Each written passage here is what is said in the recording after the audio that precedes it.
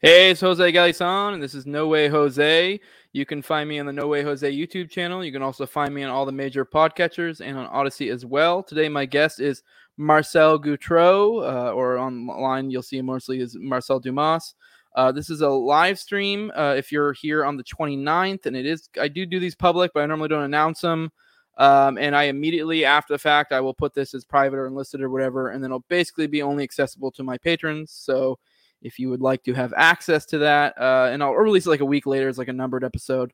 So if you'd like to have access to that, patreon.com, it's just No Way Jose 2020. The lowest level is $2, the highest level is 20. And then the $20 levels for sponsors, and I list them off every episode. So for my sponsors, I have CD McRae of the Whiskey and Tea podcast. Definitely go check her out. She's good stuff.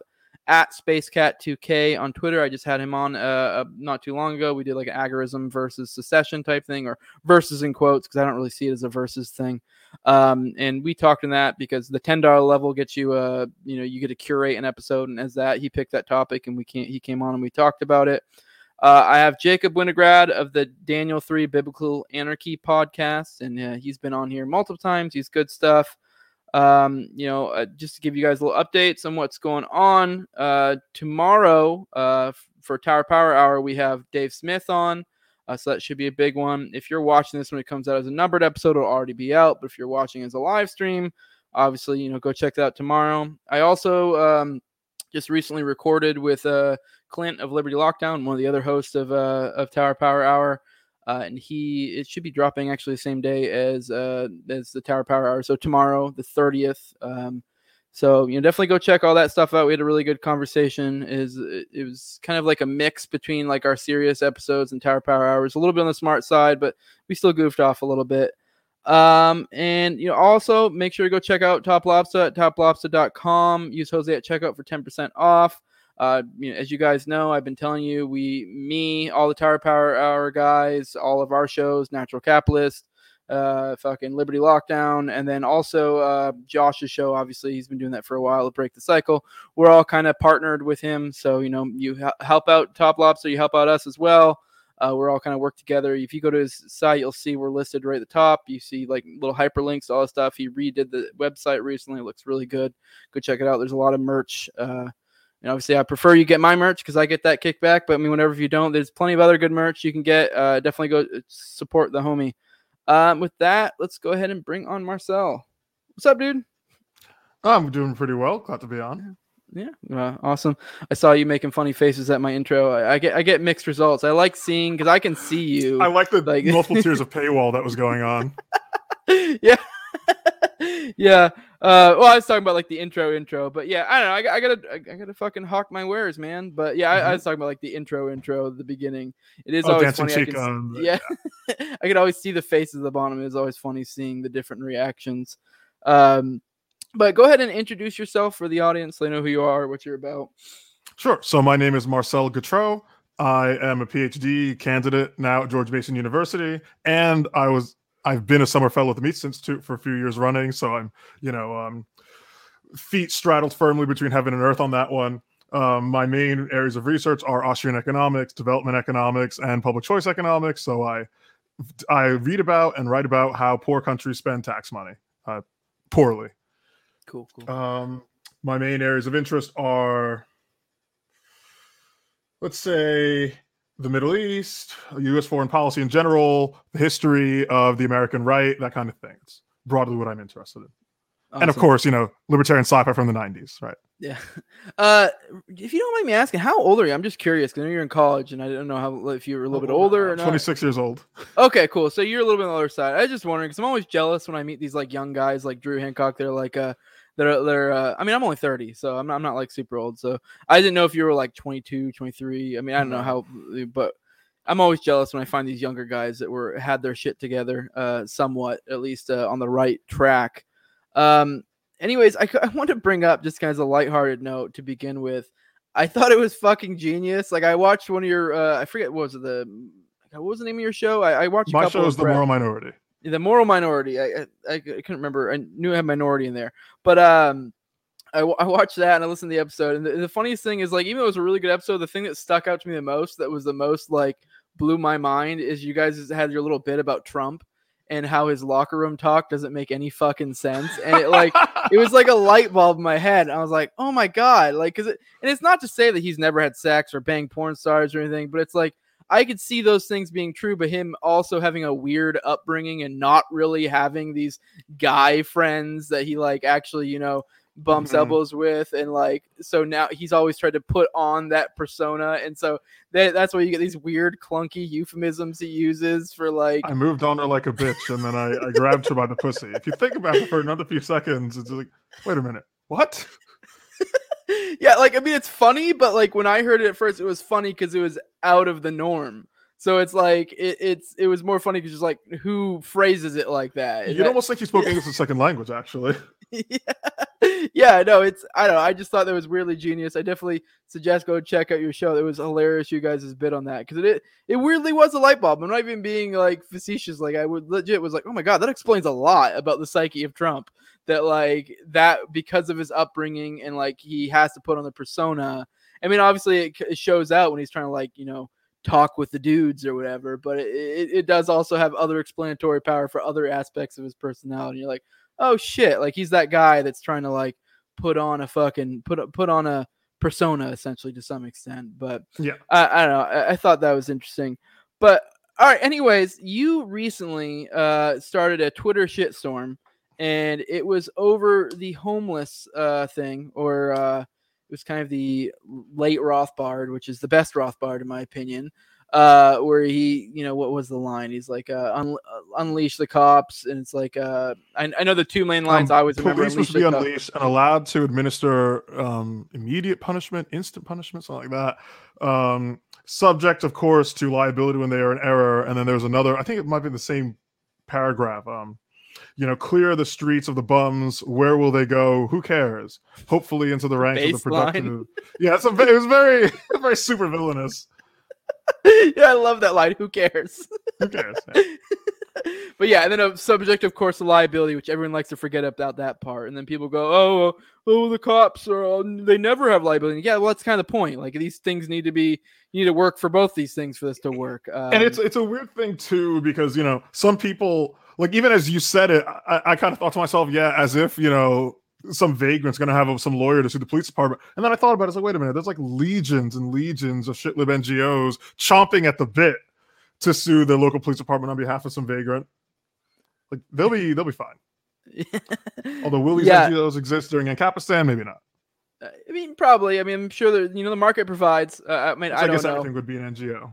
Yeah, I mean, there's got to be somebody out there. I mean, I don't know that deep a theory. I'd probably need Bob Murphy to explain that one for me.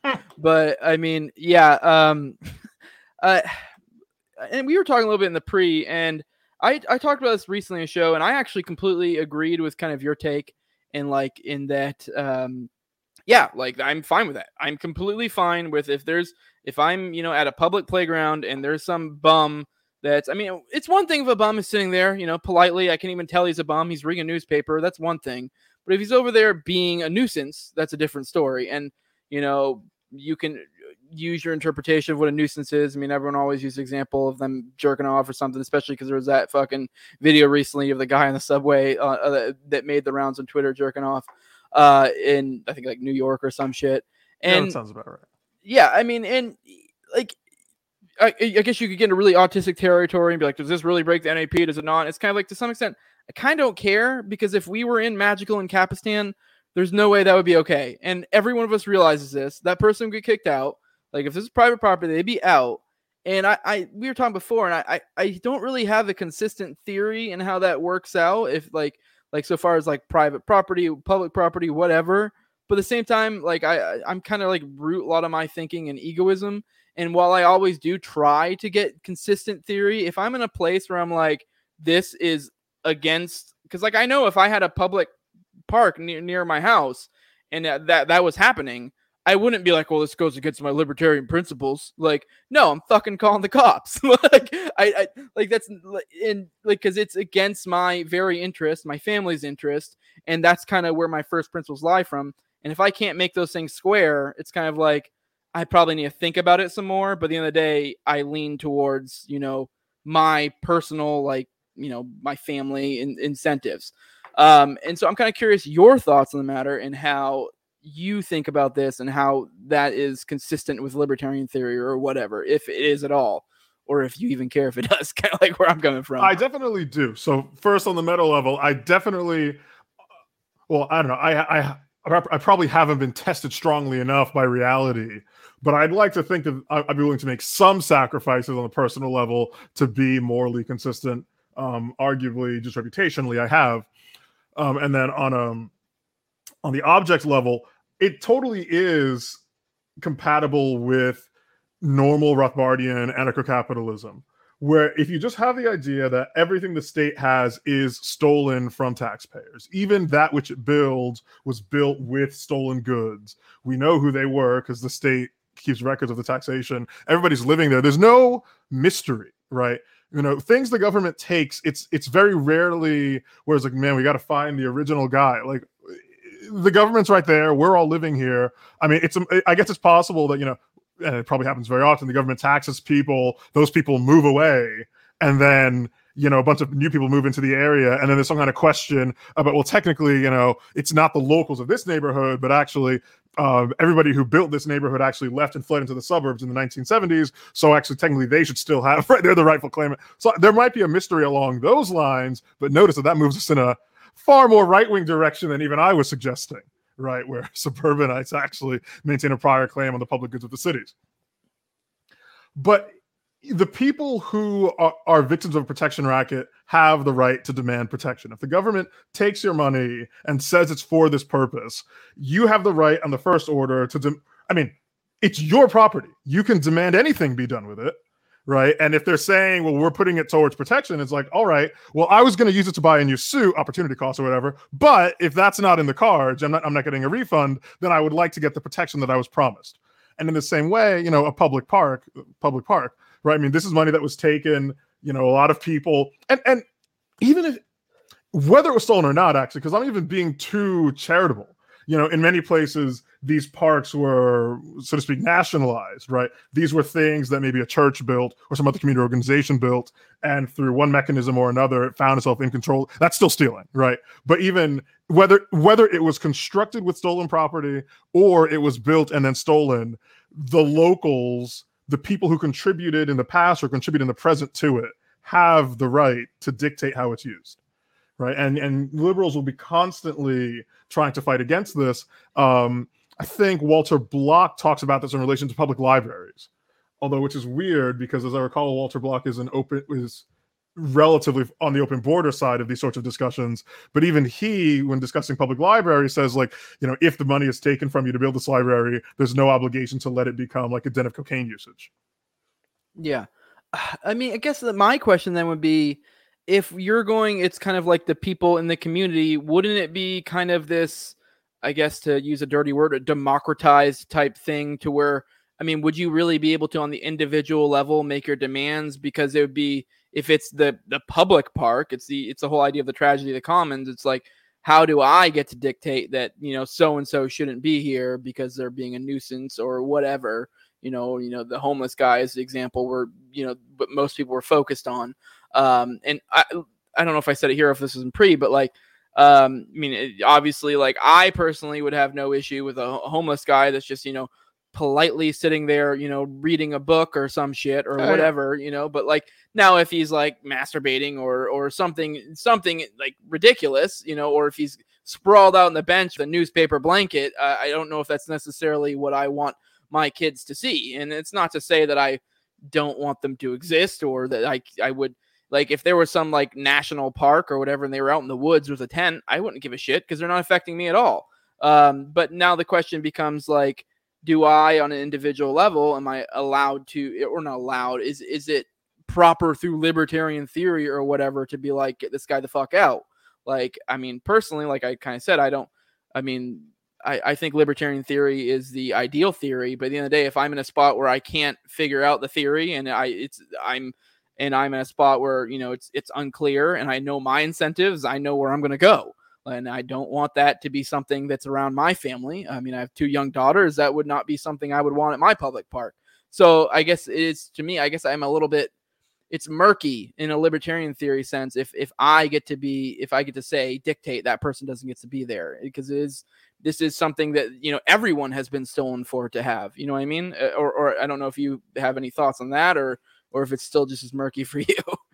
I mean, I guess there's the murkiness really is just in, you know, since there's multiple victims and the stuff has been kind of mixed together, what is the right decision-making capacity?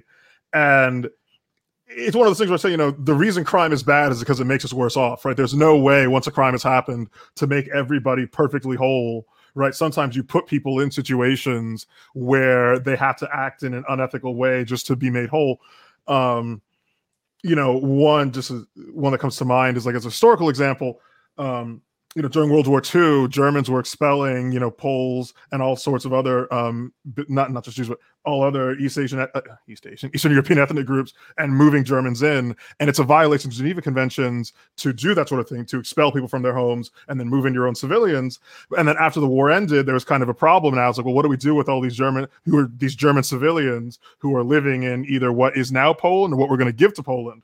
And in the final accounting, Joseph Stalin and Winston Churchill just collaborated to just, you know, expel them at gunpoint back into, not even into Germany, but like deeper into the new, smaller Germany.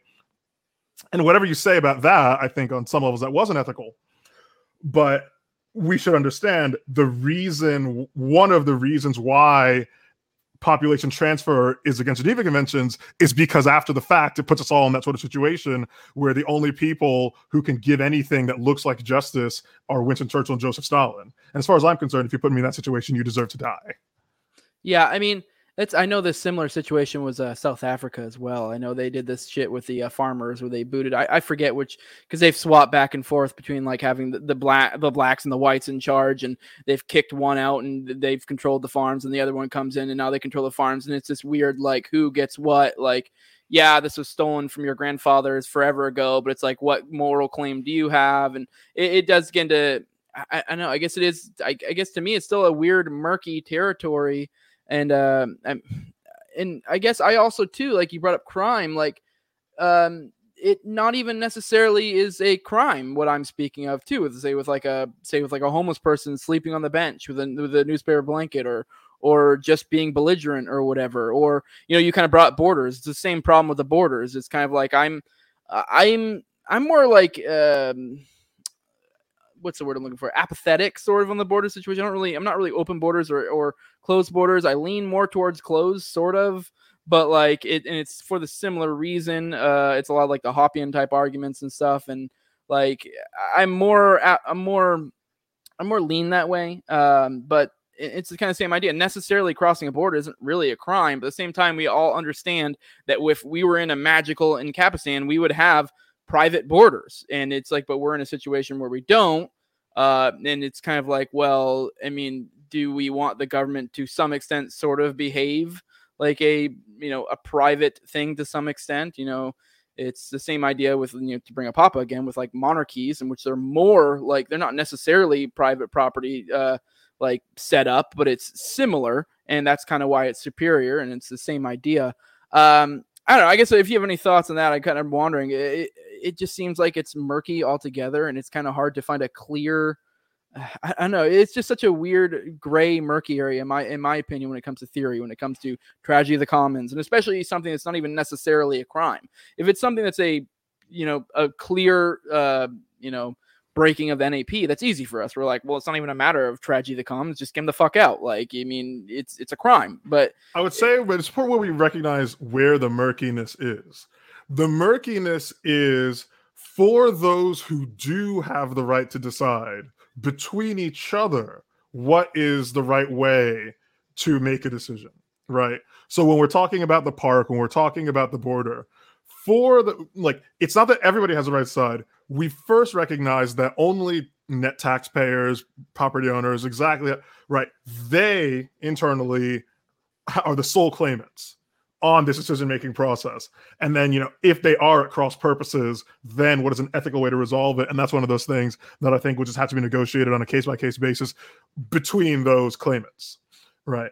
And so, like, we could draw certain hard boundaries. Just if I've been stolen from to have a police system, and you've been stolen from to have a police system, and I believe in the death penalty and you don't, there's a valid dispute to be had in which we can each sort of say, where I can't unilaterally impose a will on you, but if I say, since I've already been stolen from, I'd like to increase the police budget for even more police protection than I would have gotten, then I definitely can't make that kind of claim, because now I'm just making the case for more theft.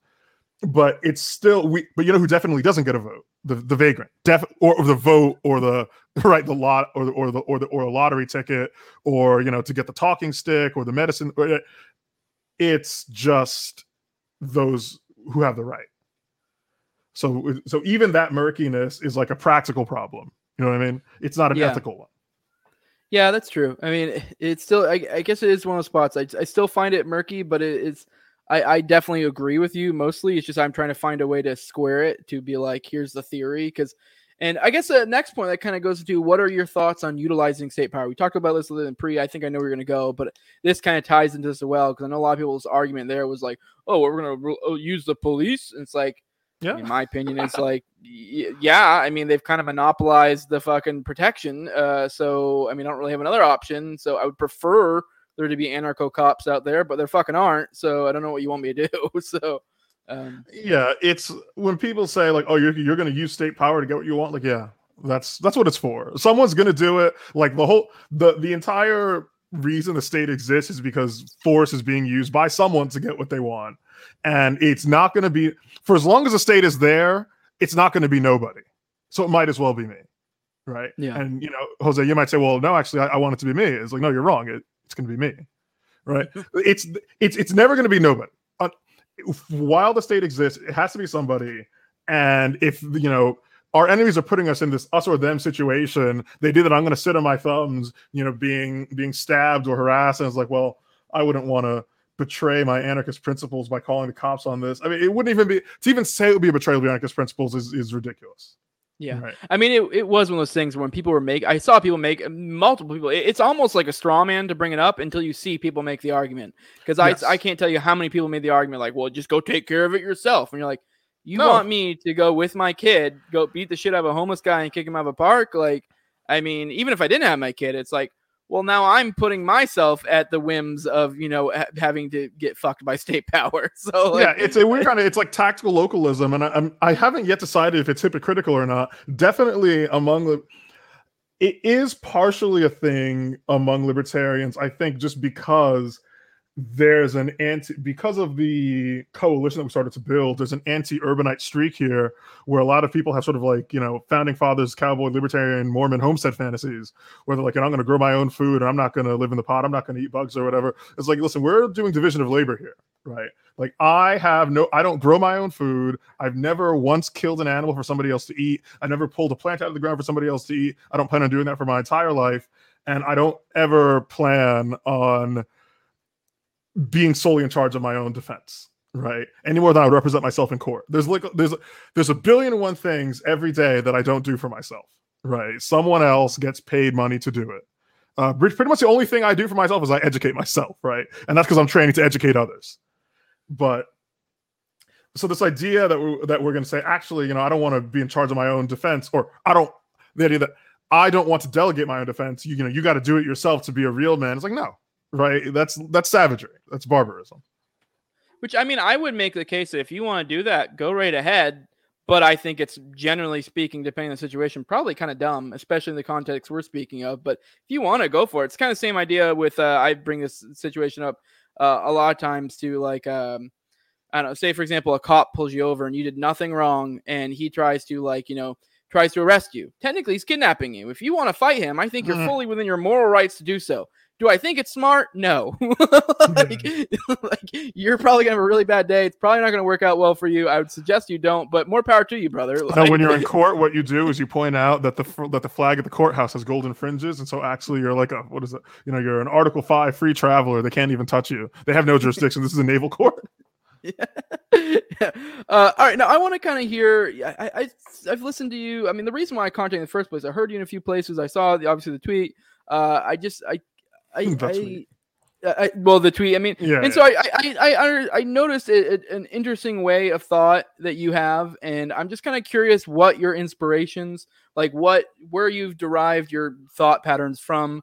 Like, because I mean, I brought up egoism, so Stirner. I mean, I consider myself an agorist, so Konkin. Like, I obviously am very inspired by Rothbard, like Hoppe, like. So I'm kind of interested, like, where you're coming from, and then I also I heard Pete made a comment on when you were in his show about NRX. I'm kind of curious where that's coming from. Like, I don't know if you're NRX sympathetic or if you're a fan of NRX.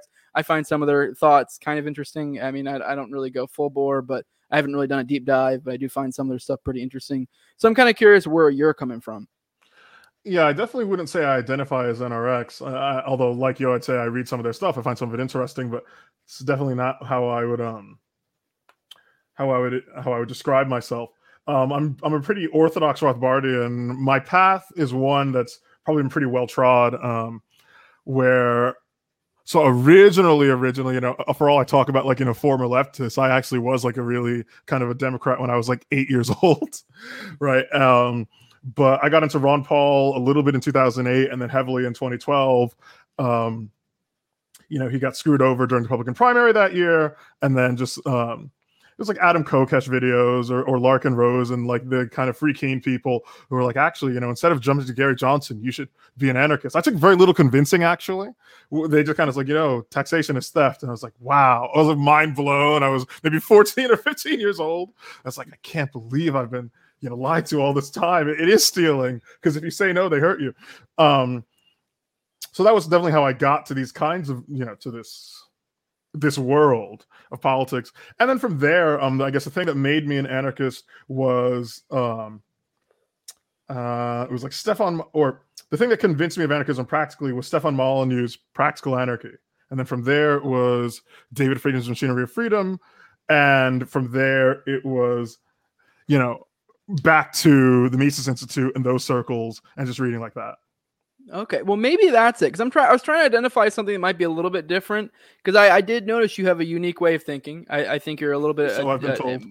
A little bit more of an out of the box thinker. So maybe it's the Friedman things. I feel like a lot of people don't do the Friedman, because Friedman is known for being a more utilitarian, and I actually kind of am a little bit more sympathetic to his arguments, and I actually, that in a weird way is kind of derived from the egoism thing, which I talked to before, where it's like it's kind of like, if it doesn't work for me, it's kind of like, well, what use is this? So that's kind of where I'm coming from. Go ahead. Sorry. I was gonna say, I don't think I'm a utilitarian. I think the thing that just got me for Friedman rather than Rothbard on that one was just Friedman's description of a private law system was just a little bit less clumsy. Because actually in For New Liberty, when Rothbard describes a private law system, he kind of does the thing that I was talking about before, where it's like, oh yeah, in Ancapistan, like you would be doing the detective work to find out who stole your TV and such, like, or you would be doing these contracts. Like, I don't want to do any of that. And then David Friedman has kind of just described like the network of like, here's who you would pay and here's who they would pay and here's how. And so I just found that to be a little bit more compelling in the end. Okay, I figured maybe that was it, because, like I said, the utilitarianism, it always gets a bad rap, utilitarianism, but then I feel like when everyone ever describes it, when they're saying why it's bad, they're always giving like a really stupid version of utilitarianism, because they'll use the argument of like, I know Dave uses this argument, I'm not just trying to shit on Dave at all, Dave Smith.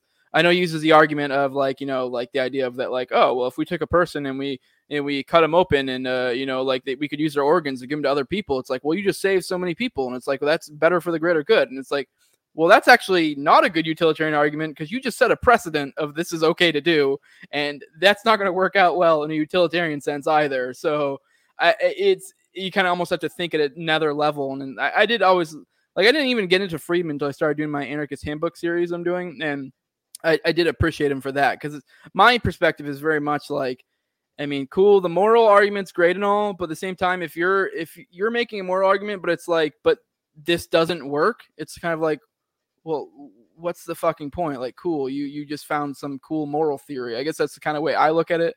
I mean, I guess maybe you do or don't. But I don't know. I guess maybe it's just you. Maybe you're just a unique guy. I just figured maybe you had some unique inspirations. No, I think it's just. I was going to say maybe it's just the autism, but we're libertarians, so that can't be it either. Yeah. All right, cool. You said when I was in the DMs, you were talking about you are well. Like, you brought up anarcho-tyranny, and so I kind of want to hear your thoughts on that, on what it is. We've heard a little bit about it before. It's always kind of moderately interested me, or looked into it too much. So I kind of want to hear your thoughts on anarcho-tyranny, and yeah. All right. So vaguely. quick survey, just or survey of it for your viewers, just in case they don't know. So anarcho-tyranny is a concept that was pioneered by Sam Francis, and I think it was in Chronicles magazine, where he observed what he was discussing the fact that basically it's anarchy for the mob, they get to do what they want, and tyranny for you. And I don't remember what example he used, but whatever example he used, the example just became the LA riots, where we saw this spectacle of, a lot of people speaking the voice of the unheard, mainly at Koreatown, and very few of them got arrested. Billions of dollars in property were destroyed. Meanwhile, California was still enforcing its, 5 or 10 day waiting period on gun purchases. So that's just a very quick description of anarcho-tyranny, or you could just give a better modern day example. Yeah, Kyle Rittenhouse would be, or we can make plenty of, all the George Floyd stuff, where people are allowed to freely loot, destroy, burn, and then if you defend yourself, then you get a malicious prosecutor who screws you over. And there are a few ways people try to explain this, and there's sort of one base level one, which is the most comforting one. Is people say, well, law-abiding citizens have names and addresses, and so it's kind of easy to just spot you, and you'd be kind of stupid not to. I don't think that this explanation holds too much water these days, because we live in the world of the total surveillance state, right? Everybody's carrying cell phones now. We even saw that, in the Rittenhouse trial, the FBI had drones overhead. They were watching everybody. You could ping people's phones, find out who anybody is. So it's not a matter of the police just being, kind of just lazy Keystone cops, right? I mean, we are dealing with a sort of a malicious situation here, where there's an active, I'm not even sure I want to say R2s have been captured. I think kind of from the beginning, the FBI has always been the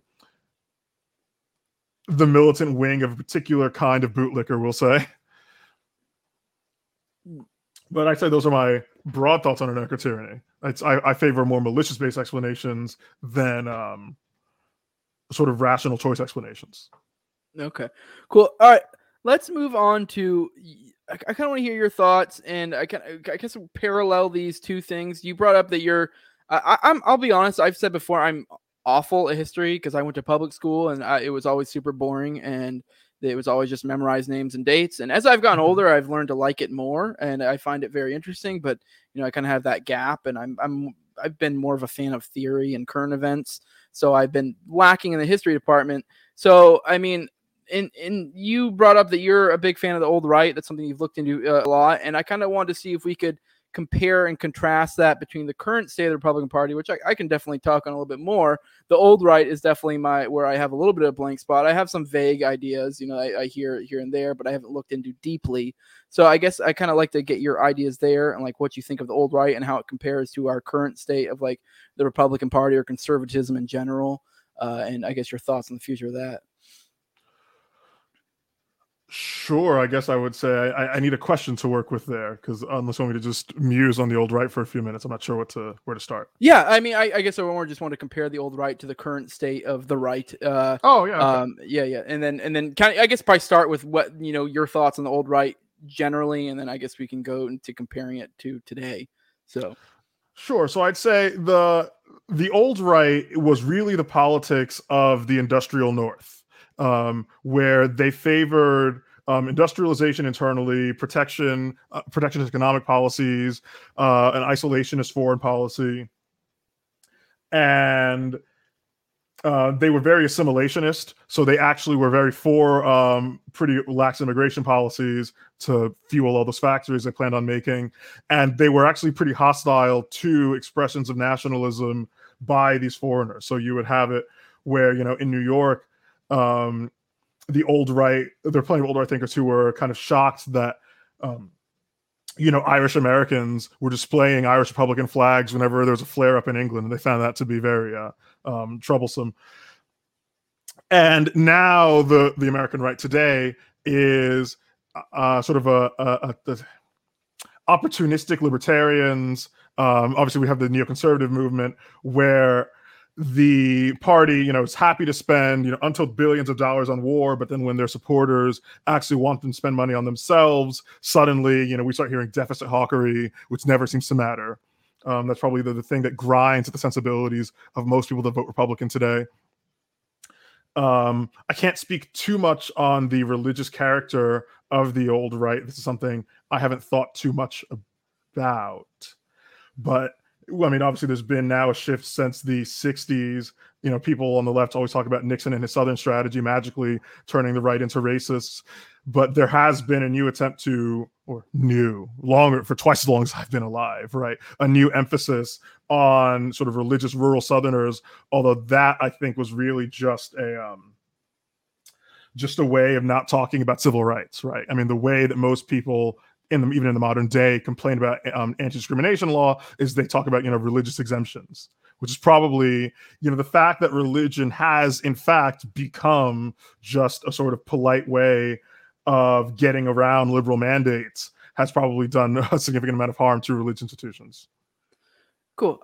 Now, I guess to tie into that, I'm kind of curious what your thoughts are the possible uses of the Republican Party going forward. Because I kind of mentioned earlier, I'm more of the agorist bent, so I prefer people just generally don't vote and engage in political parties at all. But I understand people are going to, and if you're going to, I actually prefer people engage in that as opposed to the Libertarian Party. I'm of the opinion that I'd rather the Libertarian Party not exist at all. And if it's going to exist, maybe used for some sort of spoiler type thing strategically, but even then I think it's kind of hard that you're going to magically commandeer a party to be able to use effectively in that manner, because you're trying to control a whole mob of people. But anyways, point being, I prefer people utilizing the Republican Party, but in a libertarian manner, kind of being a, say like the YALs type thing. Like I find that to be a better way to go. I find it, I feel like, I guess my thoughts, like if you feel like libertarianism, when they take over a party, it kind of muddies the philosophy. But if you're a small fish in a big pond, I feel like it's easier to remain isolated and kind of be this, keep your philosophy a little bit more pure. Like say if we had I guess we actually do now, a Mises Caucus, Republican or Mises Republican caucus or some shit. Like I feel like it's easier to actually maintain your philosophy there than it may actually be in the long run in a Libertarian Party. But I guess I'm kind of rambling now, but I'd like to hear your thoughts on what the uses of a Republican Party going forward, and maybe we even can talk about your thoughts on the Republican Party. I've heard you speak on it before, but I don't think I heard you speak too much on the Republican Party and its uses for the future. Yeah, so I think my view is simply that the Republican Party, if you're going to accomplish your political goals, the Republican Party is probably where it is going to happen. That said, understand the Republican Party is hostile towards helping you, like on every level, hostile to giving you what you want, right? You shouldn't see it as like a vehicle. It is more of a, it's a wall, right? Between it, there's Ancapasan, and then there's a wall called like, the liberal consensus, and that's like the big wall around it. But even before you get to that, there's a huge wall called the RNC that is there, that is very hostile to, to anti-war movements, to any kind of localism, to any kind of populism or assertion of control over your local institutions. Not only do a lot of these people have like a sort of personal contempt, even as we see, people complain about critical race theory in their schools, we see that a lot of Republican politicians just desperately wish that these parents would just shut up, right? You see politicians that sort of run not even against CRT, but just they run against dumb things Democrats said about those parents. But then you see the kind of people they hire. It's like, oh, you're on message with them. And so the Republican Party can be a vehicle, but you have to understand that it's not your friend. It really does despise you. Yeah, no, I agree. I guess my thoughts too, especially in this current environment. I feel like I understand the establishment of it is 100% against you. But I do see a groundswell of the Republican voters or people who consider themselves being Republican being in some regards a little bit more friendly to our ideas. Oh yeah. You should almost see Republicans as being like cops. Yeah. Right. Where, if anybody, like, if you want to be protected from crimes, it's probably going to be a cop and not, the criminal. But you have to understand that the cop is a trigger man for an organization that steals from you on a regular basis. Right. So if you want to, I'm a big proponent of using third parties as just, a carrot, right? Of just dangling votes for the party to, what if we, what if we cut the budget by 50%? Then can we have your votes? And you're just looking at us like, I don't know, maybe. Right. I think that should be the sort of caricature of the relationship you should have with the Republican Party. Yeah, and I kind of touched on it earlier. I guess my big critique of that is, while I do agree with it on its face, I do think the logistics of actually doing that is something else. To have an entity, a large entity, a party that you're going to strategically, here and there and do it right. I think it's kind of the idea of that you're going to centralize things and somehow be able to do it correctly. I guess I find that to be, because like, while it is great, there's that flip side that like, okay, well, we're gonna fuck with this Republican to get a little bit more of what we want, but who's to say that you don't someone goes off script and they do it in a fucking state like, say, in Florida, where you have DeSantis and someone tried to fucking be like, well, we're gonna run a Republican candidate, and they go off script and don't do what the party at large wants or whatever. You know what I mean? Like, so I think the logistics of controlling who yes. tries to spoil it for DeSantis or some shit. Oh, even after you made some kind of agreement or what have you. Yeah, because it's like the idea that you're going to have this control over the party like that, and for one, that you're going to have this ultimate control, that you're going to be able to get each individual, state or county or whatever to bend to your will and do the smart thing. And then even then, on the flip side, that you're going to have the people at the top or whoever, they're going to make the correct decisions is to me a little bit of like, it's great. I think it'd be cool if they did, but it's one of those things where like, I doubt, so while that would be the ideal version of their Libertarian Party, I don't have that much trust in that, an institution that's set up in that manner to be able to effectively do that. So sure. I mean, it's going to be hard no matter what, right? I mean, we are a minority movement. That is to say, we are a minority of the public movement, and we don't really have any media apparatus that's for us. We don't have, there's no way when you are an ideological minority, right? That you're going, there's no easy path here. One way or another, you're going to have to be doing political trickery or some other kind of coercion, right? To get what you want. All politics is coercion, right? Yeah. Well, I guess to kind of put it in a certain way, I see that as kind of almost like the middle path, to where you kind of like I feel like you're almost better off just completely not buying into it all, or if you're going to do it, straight up just be like, well, I'm going to work in the Republican Party and I'm going to do my best to. But now when you're like this in between thing, you're in this weird spot where you have no real political power aside from this, which even that's kind of hard to do in the first place, and it's almost like you might be just running in place almost, like it you know what I mean? So yeah, I'm really I'm gonna say hostile, but I'm really like would advise anybody against like trying to infiltrate the party and do it that way, because all that's going to happen is you're going to join the local party, and say you have no federal aspirations at all. You just do your local thing. You're volunteering for some campaign. You're going to put in 2, 5, 10 years or whatever. But what's going to happen is at some point, some National Party activist is going to be like, as soon as you get even a little bit of influence, some actors from National Parties will be like, oh, this guy, he was at an event with like known neo-Confederate Llewellyn H. Rockwell and Thomas E. Woods, right? And then you're going to be politely asked to step down. Nobody's going to take your calls. You're not going to be able to, do anything with anybody. Like, there's going to put out a burn notice on you, and you'll have wasted 2, 5, 10 years of your life for what? Right? Just to be told at the final pass, like, sorry, but you are actually, you're actually a white supremacist, right? And the Republican Party, I don't know what anybody else thinks, but the Republican Party is like vigilantly on the hunt for people to like throw to the wolves as being racist, right? And and it might as well be a libertarian, right? It's got to be somebody. They're like cops with a ticket quota. Yeah, I guess infiltrate would not be the word I would use, because I in no way I'm saying people should have this aspiration to take over the party or to take over their local party or whatever, but it just to be this influence that kind of moves the ball a little bit that way. And even then, I agree with you entirely that and this is kind of partially an argument for agorism, to where I think you're kind of, to some extent, even in the Republican Party, you're somewhat running in place. But I guess in my head, I kind of like the logic I'm working through. I feel like you're running in place a little bit less probably in the Republican Party. Say the YAL is probably the best example I can think of, because it's almost this group where they roughly are trying to like vaguely, liberty-ish people, and we'll support them and we're kind of help them out. And because they're this small group, they're able to stay a little bit more philosophically consistent-ish. than, if they were this large group or if they were a whole party like the Libertarian Party. But because of this small group, they're able to kind of make moves on the fringes. And to ever think that they're ever going to make some huge difference, I think, is to be silly. But to make a minor difference is something, and you're kind of somewhat, influencing the philosophy of the people there.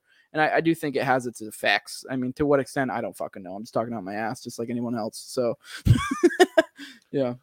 Yeah, I'm not sure about influencing the philosophy of people there. I mean, yeah, that's certainly possible, and I would like to hope that even some of my friends who've gone on and kind of done Republican things, I know I've moved the needle for them on certain things, but even then it's really more to get them not to make certain arguments, right?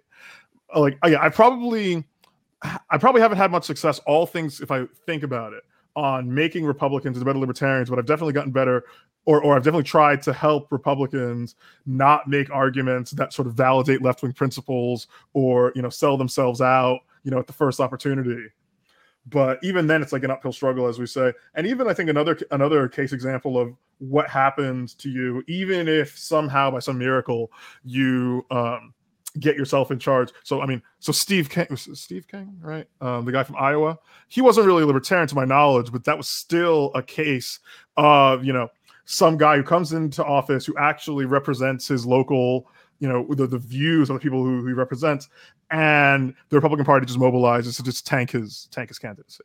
Or even Marjorie Taylor Greene, whose views are incredibly in line, like her actual views, the actual things she believes, are in line with the stated principles of the Republican Party, and certainly in line with the views of her electorate. And you saw Republicans collaborating, mainly Never Trumpers collaborating, to have her removed from her committee seats, right? I mean, this is what I'm saying. Like, you go through all this trouble to get maybe one thing, right, from one office in one place, but you're going to see an active, deliberate attempt as soon as you're noticed, right? It only takes, the RNC sending, maybe just one guy to see what's going on, and then like two more guys to run a background check and find something or some reason, some stupid Facebook post you made, and then say, all right, you are, you can, they just hand you a revolver and close the door and say, do you want to kill yourself, or do you want to, like, what's it going to be?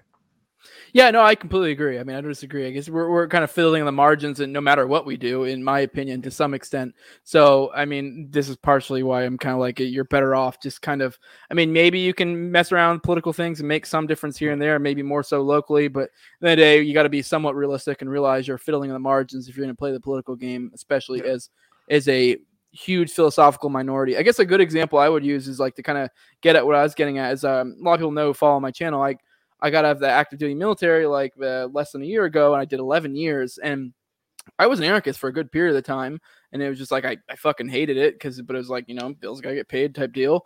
But like at the same time though, I did notice I never like, I wouldn't actively go out and look for people to debate or argue, but there'd be people who knew my thoughts and they'd talk to me, and I'd push them this way or the other. Like I had a buddy who was like a really Southern fella and was always about the fucking, Civil War and this and that. And I would make the easy libertarian arguments, be like, yeah, they should have been able to secede. Like, why not? And I'd be able to move the needle there. But at the end of the day, like, I know it wasn't like I made some huge dent in the military or whatever in these people there. But I had some sort of, impact to some extent. And I mean, that's all really you can kind of hope for, I mean, the idea that we're going to, take over this behemoth is, I mean, really, this is a dying behemoth. I mean, maybe you'll disagree. You're trapped in the belly of this horrible machine, and the machine is bleeding to death.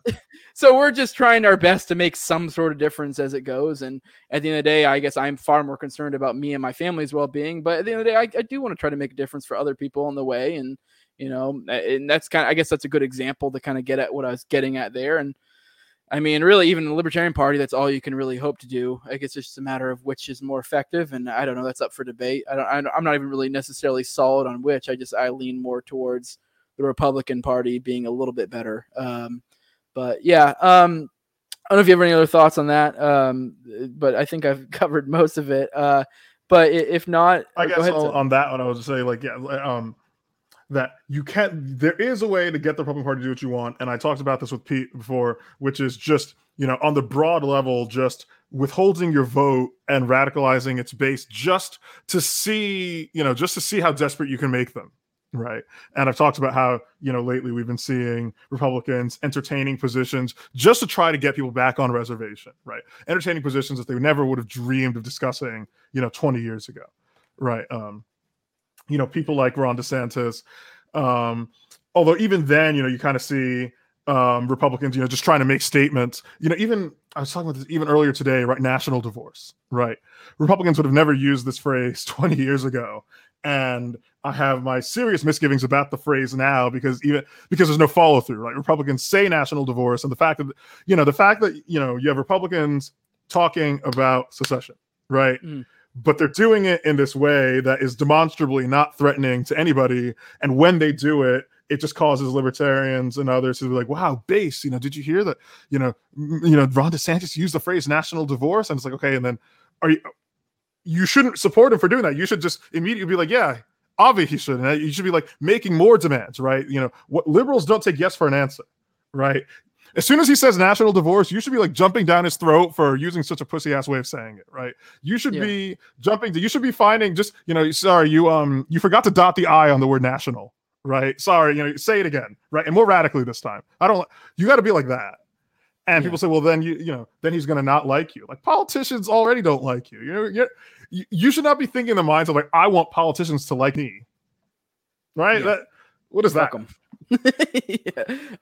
You brought up something there that actually brings up another question in mind. I think I just talked about on the Clint show the other day, but Clint from Liberty Lockdown, he had on a show recently, James Lindsay, and I think he had said this before in a tweet, but he said on his show as well. He's talking about that he doesn't necessarily want a secession, but he would like to see, and I guess we're kind of almost maybe seeing the beginnings of it, of certain states sort of grouping together and not necessarily seceding, but being like, hey, we'll kind of support each other and, be like, when the federal government has this mandate or that, they can be like, fuck you, we're not doing it.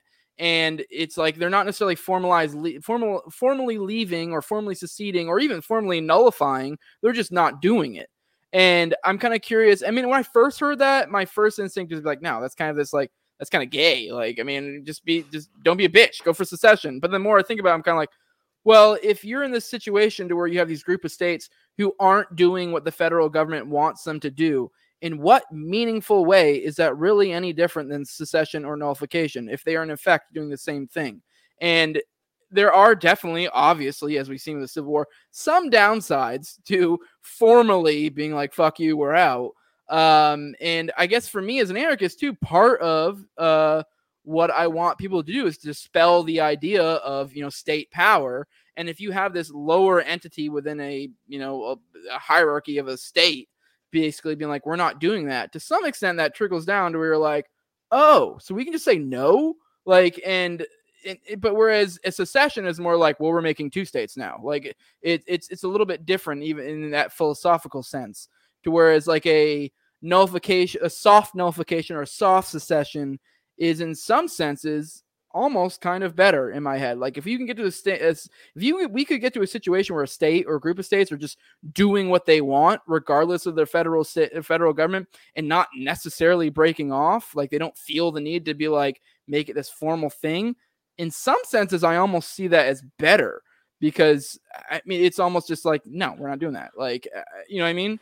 I don't know if that what your thoughts on, because that was something I thought about too, and it's kind of like made me think. I still go back and forth. It's an interesting question, I think. So I guess my first thought was, so I don't know enough about the specifics of how this has gone down. Mm-hmm. I mean, there's no way that these states are getting together and like, in one voice saying no to like signed acts of Congress or Supreme Court decisions. I always talk about how there is no Biden vaccine mandate, right? Mm-hmm. Biden just said that there's going to be a mandate at some point. It's bureaucracies making recommendations and then firms acting in advance of it. And so I guess I would say, what are these states getting together and standing up to? Because, the main source of the problem is that there are these bureaucracies at the federal level, and then also there are ways for the federal government to manipulate procedural outcomes and bureaucratic outcomes at the local level. So for a governor to say, I'm not going to do what the federal government wants me to do, what does that mean the federal government wants you to do, right? Are are you refusing federal government money here, or is that what's happening? What is the rebellion? What are you doing exactly? And so I guess I'll just say there, I don't even know what they're saying they're doing, and I'm not going to say it's bad. I don't think it's anything, right? Yeah. If only because, to put it just mildly, because I'm only hearing it for the first time from you, right? Yes. Like if it was something that were actually hypothetical, it's not something that's actually happening. Yeah. It's a hypothetical, but yeah. Like I would have heard screeching about this for weeks ago, right? If it was sort of serious. Yeah. No. Yeah. But I don't know. I guess I'm just kind of curious, like how that. I mean, I get what you're getting at, but it doesn't even necessarily have to be a group of states. Even if it's just one state, even if DeSantis decided, I think the whole idea of what James Lindsay was getting at was the whole idea of the group of states was before that reason, that if the federal government decides to withhold money, that now let's be real, these are most likely going to be red states, and these are states that are a little bit more fiscally solvent than the other states. So they're in a better position to refuse federal money than other states are. To some extent. I'm not, you're more economics guy than I am. I definitely don't think that's true, right? Yeah, I don't know. Most red states are like net federal tax recipients. There's only like 8 states that pay more in federal taxes than they take in, and they're almost all like coastal liberal states. And a lot of them are using federal money to, close the gaps in their welfare schemes, right? So, even red states have urban populations that require either federal or state money just to get fed day to day. And so they need the federal money for that. And without that federal money, they'd be looking at some significant domestic unrest after, 9 meals, right? So I definitely wouldn't put too much faith in the fiscal solvency of red states. And actually, I mean, now that I think about it, the only example I can think of like a multi-state compact that we actually saw was Andrew Cuomo during early COVID, when they thought that, when the meme was that Trump wasn't doing enough to stop COVID. You saw Andrew Cuomo saying, the coronavirus doesn't respect state borders. It'll gladly go up I-95 or go up Amtrak. And so, New York's been part of a regional compact with New Jersey and Pennsylvania, Vermont, and Massachusetts. And so it was actually a block of blue states then. And I was making the joke that, Andrew Cuomo was the foremost champion of states' rights. But even then, right, that was states' rights to do more than what the government wanted. And I haven't really seen, certainly in my lifetime, any significant amount of states' rights to do less than the government wants. And if such a thing existed, we know it would be said. And since it hasn't been said, I know it's not significant. Yeah, I mean, obviously we're like completely, especially if just all the respect, especially if James Lindsay, right, is the one like, I'm for it. Like, oh, okay, so this is like worthless. Yeah, no, I guess in my head I'm just theorizing which would be preferable of the two. A full break or an informal, we're just kind of not doing it. Obviously, I know there is an issue of like federal money. I mean, there's so many factors to this. It's just kind of I guess it's an interesting thought of which is preferable. Because I don't know. Because I do think in a philosophical sense, it's almost preferable to have, things basically be like, no, we're not doing it, and not be this formal, but we're going to break up and create a separate fucking, entity, like I don't know, there's something more to that. And it also kind of in a sense creates a little bit more of a return to kind of states' rights, possibly, and if you have a group of states, maybe there could be some sort of legal way they can go about and like preventing, say the federal money thing. I don't know. I mean, I'm not a legal or fucking economic expert, so I don't know.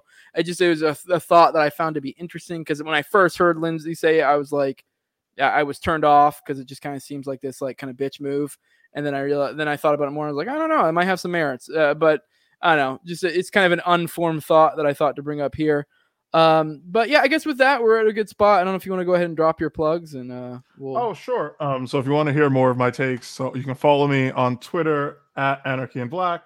I also have a Substack, which is first initial last name .substack.com. That is to say MGAU.substack.com. That's really the two main places to reach me. Awesome. And I appreciate you coming on. And of course, I have a podcast. I forget about it sometimes. I have a podcast that updates, I don't know, at this rate, once every other month, called The Moral Minority. Our episodes tend to be about 2.5 hours long. Listen to it during your commute. It's myself and my friend Dan. Yeah. We're on Spotify, We're on Spreaker. We are on YouTube. I think we're on Apple Music. It shouldn't be too hard to find. There's actually 2 more minority podcasts on Spotify. Ours is the one with the shittier logo. It's like just an I voted pin. Yeah. No, it's funny. I watched the most recent episode or listened to the most recent episode, and it was like I felt like I got portaled back like a year, but then it's like it's only been a couple months. It's just that the news cycle is so fucking insane now. They're like, oh, it's just the other month, like. But I don't know. It was funny. It's definitely interesting. I definitely highly suggest anyone to check it out. I definitely. I don't know who's your co-host. I'm not sure if I've heard him before. He was a funny guy. I liked him. Yeah, I don't want to dox him, although I could be denying him exposure. Don't give his full address and details. Yeah, right. His name is Dan, and he's from Massachusetts. And if you want more details on him, I'm sure he gives away piece by piece where he's from on the show proper. We actually used to make the joke since sometimes we record episodes and then not. I would take forever to edit them and they wouldn't come out for like a week and a half later. And then we would say, well, it doesn't matter because as a libertarian, we kind of just predict the future. So the things we talk about, all of our predictions will just come true. So by the time the episode comes out, it's just, it's current events. Yeah. Well, I didn't know if the dude had more of an online presence and I just hadn't heard of him. I guess not. If he was not really. Dan. So if he's that much of this from him later, he's going to be chewing me out, right when we're doing show prep. He's going to be like, Marcel, why didn't you plug, my stand-up comedy and, the place that I work? Well, all right. With that, this is the No Way Jose show. I'm on the No Way Jose YouTube channel, all the major audio podcatchers, Odyssey. My Twitter is @2020 No Way Jose. If you want to support me, patreon.com, just No Way Jose 2020. Like, share, subscribe, all the good stuff. Appreciate you coming on, Marcel. This was fun. Happy to be on. Thanks for having me. Yeah. And with that, we're out. Boop, stick around. We can shoot the shit after and everything. But boop.